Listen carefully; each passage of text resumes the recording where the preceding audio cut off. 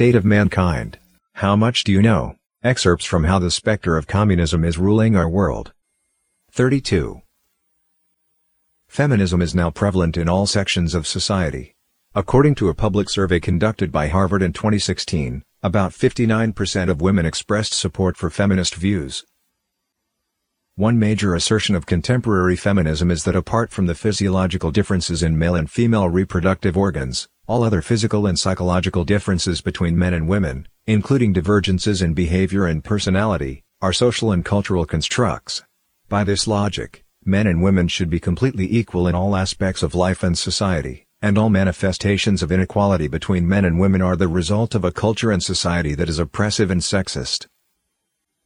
For example, the number of men working as executives in large companies, high-level academics in elite universities, and senior government officials far outstrips the proportion of women in similar positions. Many feminists believe this is mainly caused by sexism, when in fact a fair comparison between the sexes can be made only when considering factors such as ability, hours, work ethic, and the like.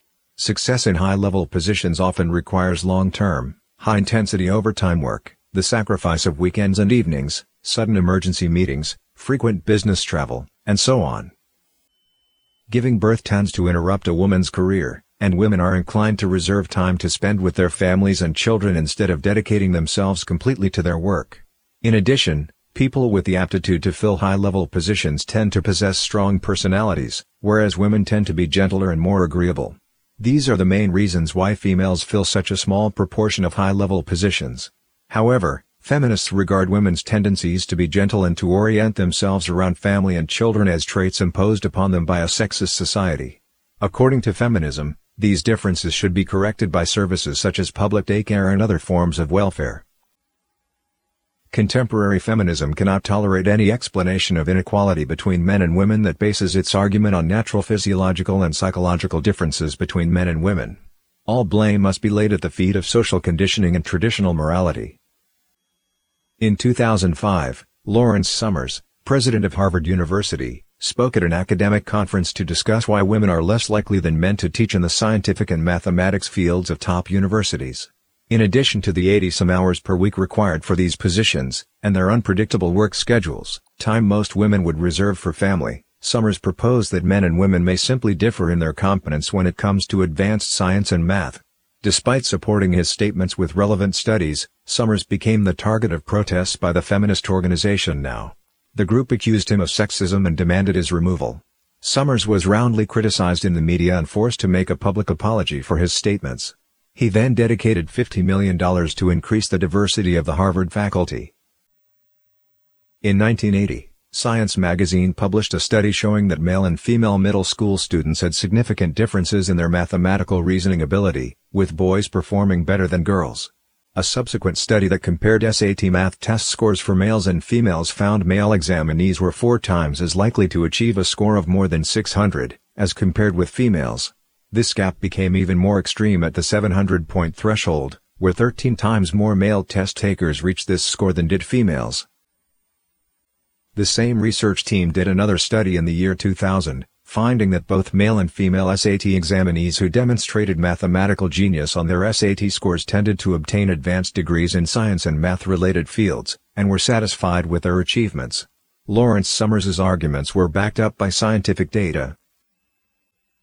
Some reports noted that Summers' treatment following the 2005 conference mirrors the re-education policies used by communist regimes to suppress dissidents.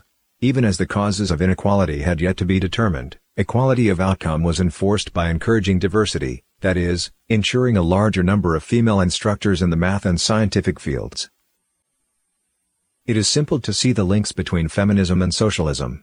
The 19th-century French diplomat and political scientist Alexis de Tocqueville said, "Democracy and socialism have nothing in common but one word, equality." But notice the difference. While democracy seeks equality and liberty, socialism seeks equality and restraint and servitude. None of this is meant to prove that men are superior to women in intelligence or ability, as men's and women's talents manifest themselves in different competencies. Deliberate attempts to eliminate differences between the sexes run counter to common sense and prevent both men and women from fulfilling their potential. While the reasons for psychological and intellectual disparities between men and women may not be immediately obvious, denying their physical and reproductive differences flies in the face of fact. In the traditional view of both the East and the West, men are protective figures. It's normal that firefighters are overwhelming male. However, feminists, believing in absolute equality between men and women, demand that women take on traditionally male duties, with unexpected results. In 2005, the New York Fire Department allowed a woman to become a firefighter without passing the physical trials, which typically include completing tasks while wearing oxygen tanks and other equipment weighing 50 pounds. Other firefighters expressed concerns about this, saying that colleagues who couldn't meet the standards would inevitably create burdens and danger for the rest of the team and for the public. The fire department eventually hired the woman so as to avoid a lawsuit. Feminist groups had long blamed NYFD's high physical standards for the low proportion of women entering the firefighting force.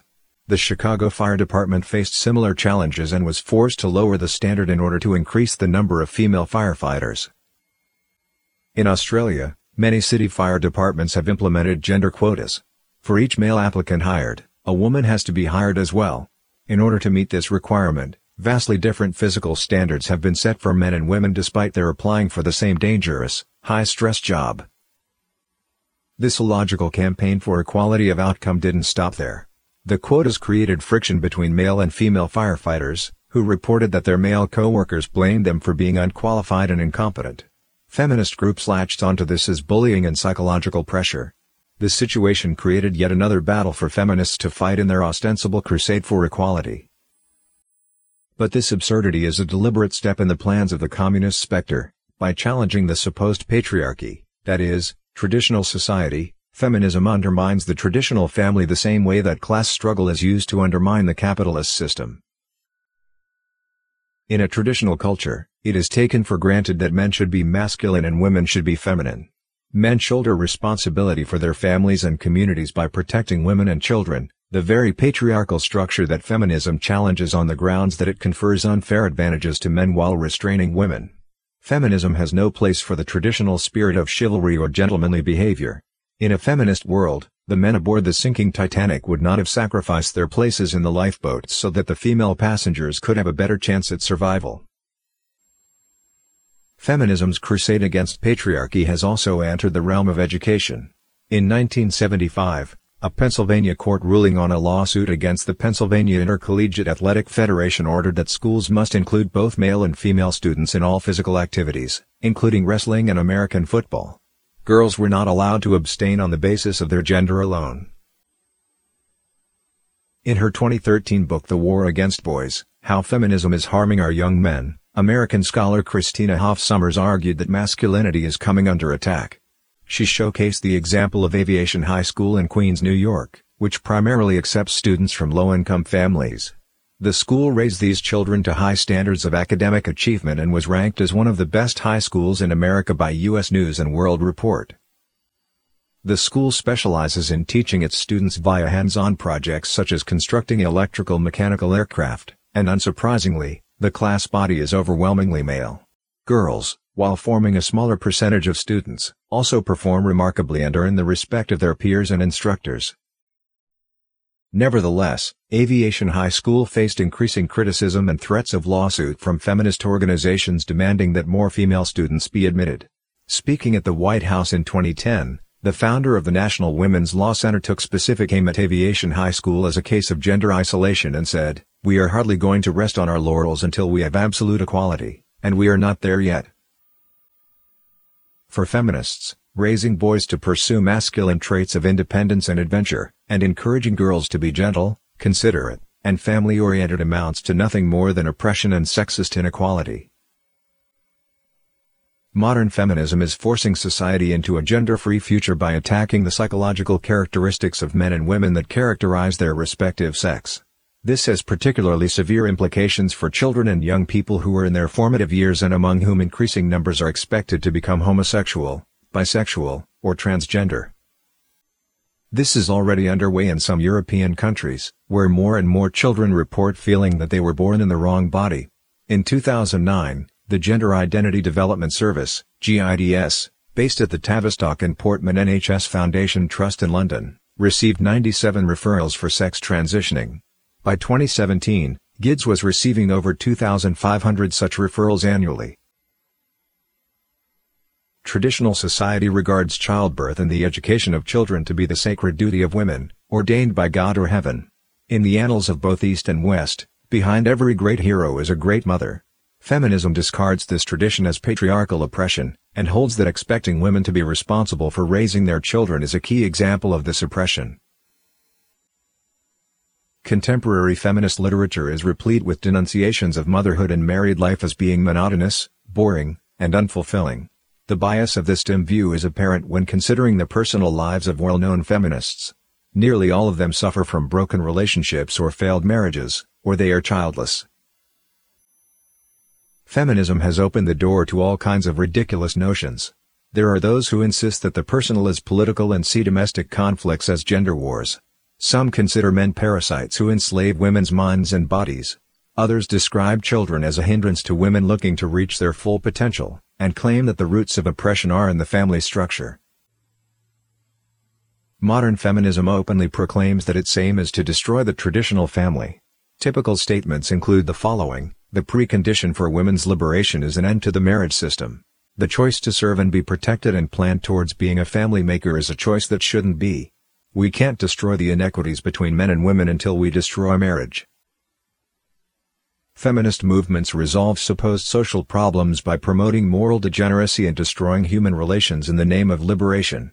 According to Sylvia Ann Hewlett, an American economist and gender specialist, modern feminism is the major contributing factor to a large number of single-mother households, while no-fault divorce actually provides a convenient means for men to abandon their responsibilities.